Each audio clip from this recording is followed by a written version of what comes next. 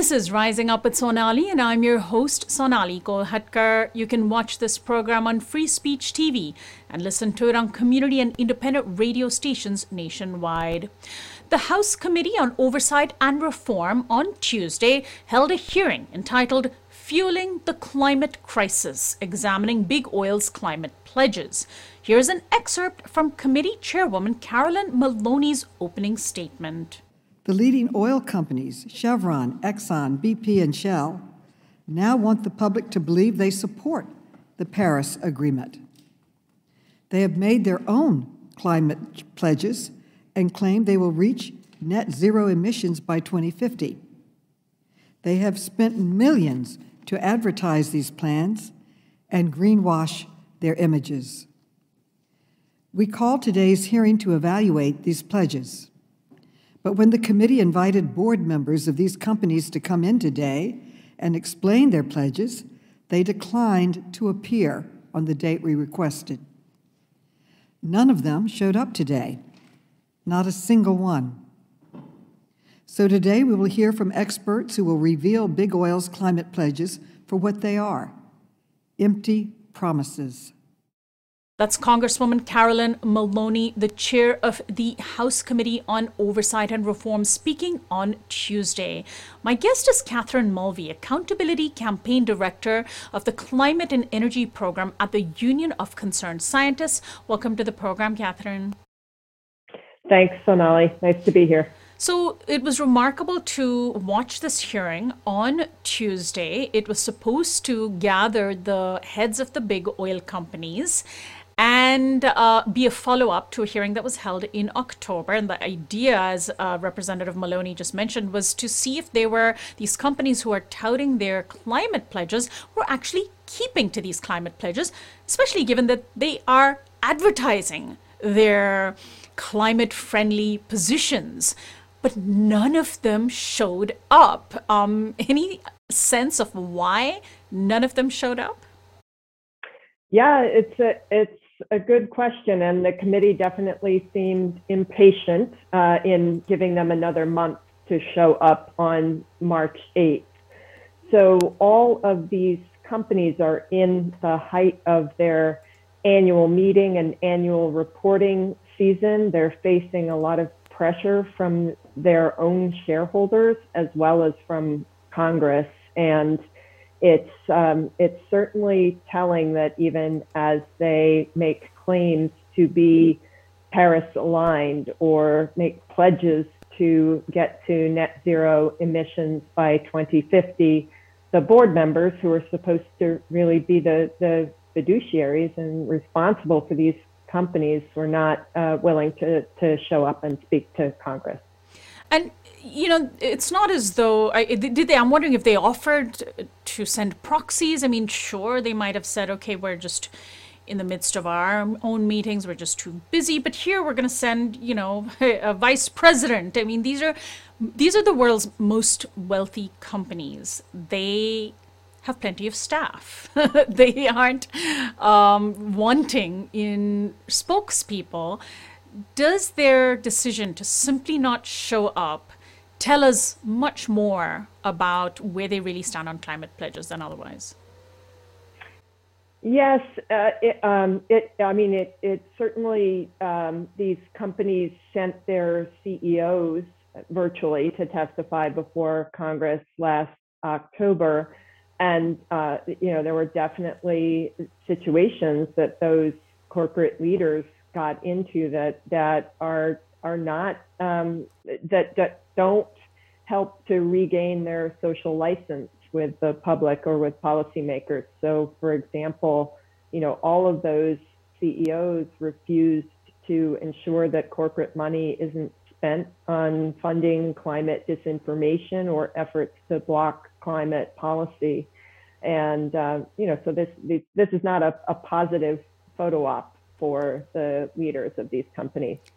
And the framing for Tuesday's hearing was that these companies like ExxonMobil knew for decades that their product was an existential threat to our climate, to our species, and didn't say anything about it or claim they didn't know, said there wasn't enough evidence, and poured a lot of money into undermining the findings of their own scientists. That was the topic of the last a hearing. And so these climate pledges that these companies have made, saying that they're going to be in accordance with the Paris Accords, what did those testifying on Tuesday say, particularly if we set aside the pro-fossil fuel witnesses like the representative from the Heritage Foundation? Right. If we look at people from, I believe there was a guest from, a witness from Public Citizen, those people who are based on climate change realities, what did they say about whether or not these companies are keeping to their climate pledges? Yeah, so scientist Michael Mann, who's a renowned climate expert, talked about how what these companies are saying and doing is too little, too late in terms of avoiding or limiting the worst effects of climate change, and really pointed out the delays in their action, and that the pledges that they're making don't address this critical period between now and 2030, when we need to cut emissions by about half. And Tracy Lewis from Public Citizen talked about how these climate impacts and also the impacts of the ongoing dependence on a fossil infrastructure and fossil energy system is threatening and really harming first and worst the communities on the front line and the fence line, both with the effects of climate change and also with the toxic pollution from refining and burning fossil fuels. It was also interesting to see some Republicans try to be part of this questioning. The Republican Party, like fossil fuel companies, had basically simply spent years denying that there was such a thing as climate change. Now that the fossil fuel companies have come out and admitted, oh yes, there is such a thing as climate change. We knew it for many years, didn't do anything about it, but yes, we now accept what climate scientists have been saying for years. Did that make it hard on Republicans?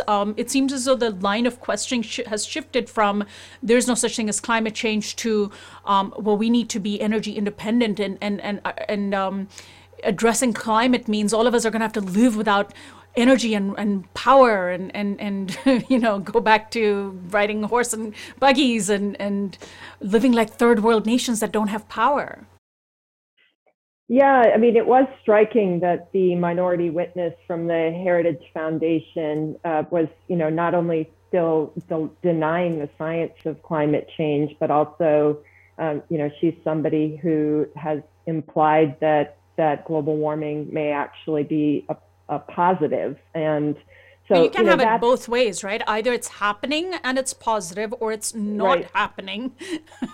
Right. No, that's absolutely true. And I guess while the fossil energy companies have themselves moved to forms of denial that are more about delay and about overestimating the costs of transition to a clean energy system and a clean energy economy, they actually kind of lit the fuse for this testimony for the Heritage Foundation decades ago.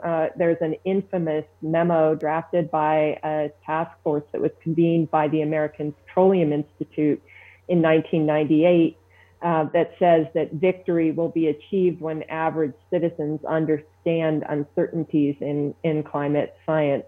So this narrative that they set in motion decades ago is still out there and harmful. And at the same time, this claim that clean and renewable energy and a strong economy are at odds when all the evidence is to the contrary. seemed to be the narrative that the Republicans were pursuing today or on Tuesday, and that is really what we heard from Tracy Lewis, from Public Citizen, what we heard from Representative Tlaib and Representative Presley, for example, was the real energy freedom and energy security should be considered in the context of a safe climate and a world that is actually safer for people. Right. What does energy independence mean? For whom is energy independence if we are in a planet that can't support actual people, human beings? Right. One of the things that was a centerpiece for big oil at the last United Nations Conference of Parties that took place in Glasgow late last year was this idea of offsetting emissions, that net zero emissions would be the goal, that we can keep spewing carbon as long as we're taking actions where that carbon is somehow neutralized. And if you do this beautiful, strange math, you'll end up with net zero. Did anybody at the House hearing that took place on Tuesday bring that issue up? Did they question it? Did they dissect it? Yes, definitely. That was one of the questions. One of the lines of questioning was really how, while these companies are pledging to be net zero by 2050, really when you start to dig into their plans, to the extent that they have plans to get there, it really has to do with business as usual, full steam ahead, continuing to increase emissions between now and 2030, and then somehow waving a magic wand sometime right before 2050 to remove carbon from the atmosphere. And that's through, technologies like carbon capture and storage that haven't been proven at scale, and that it almost sounds like that film excuse. Don't Look Up had right. It does. Yeah. So I think, we saw this claim of sort of removing or offsetting emissions as the Hail Mary pass that these companies are counting on.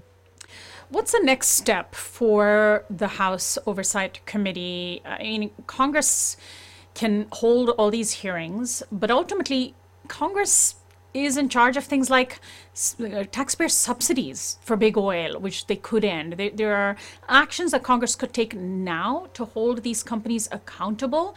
Outside of hearings, do you know what Congress is doing, and what's a follow-up from the hearing that took place on Tuesday, as far as you know? Yeah, I mean, at this point, it's really important that Congress pursue this investigation to the fullest extent of its authority, bring evidence into the public domain about what these companies knew, when, and what they've done in spite of what they knew. And then, the very important focus of the hearing on Tuesday about what their current claims are and how they continue to greenwash and delay. And this information can certainly help to drive more ambitious action by Congress and in federal policy in order to help the U.S. actually achieve the emissions reductions of at least 50% by 2030. Provisions such as those included in the Build Back Better Act.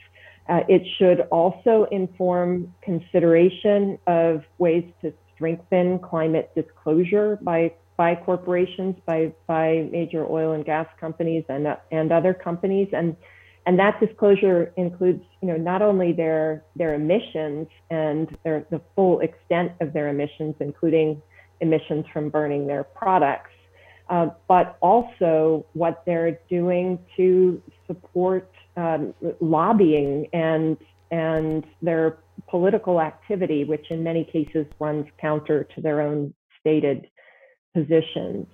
So those are a few things that Congress should be doing. Meanwhile, this information is also really important to the investors of these companies. And one of the experts testifying on Tuesday, Mark von Baal of a shareholder advocacy organization, Follow This, is advancing shareholder proposals with ExxonMobil, Chevron, and other companies, calling on them to adopt targets and plans to reduce the global warming emissions associated with their business.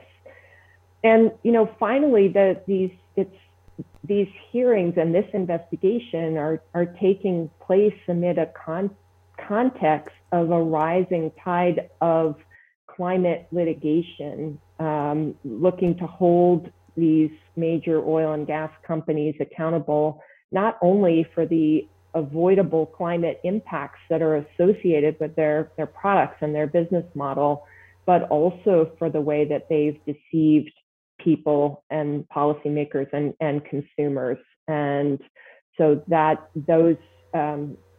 information and that evidence being in the public domain, just as it was with the tobacco industry, starting with the hearings that Representative Waxman led in 1994, is crucial to accountability and access to justice through the courts. Catherine, give out a website for the Union of Concerned Scientists where people can find out more about the work you do and get involved. Yes, absolutely. It's ucsusa.org. We'll post a link to that from our website. Thank you so much for joining us. Thank you very much. My guest has been Catherine Mulvey, Accountability Campaign Director at the Climate and Energy Program with the Union of Concerned Scientists. I'm Sonali Kohatkar. You can access this and other interviews on our website, risingupwithsonali.com, by becoming a subscriber. Find our audio podcast on iTunes and Spotify, and follow us on Facebook, Twitter, and Instagram at RU with Sonali.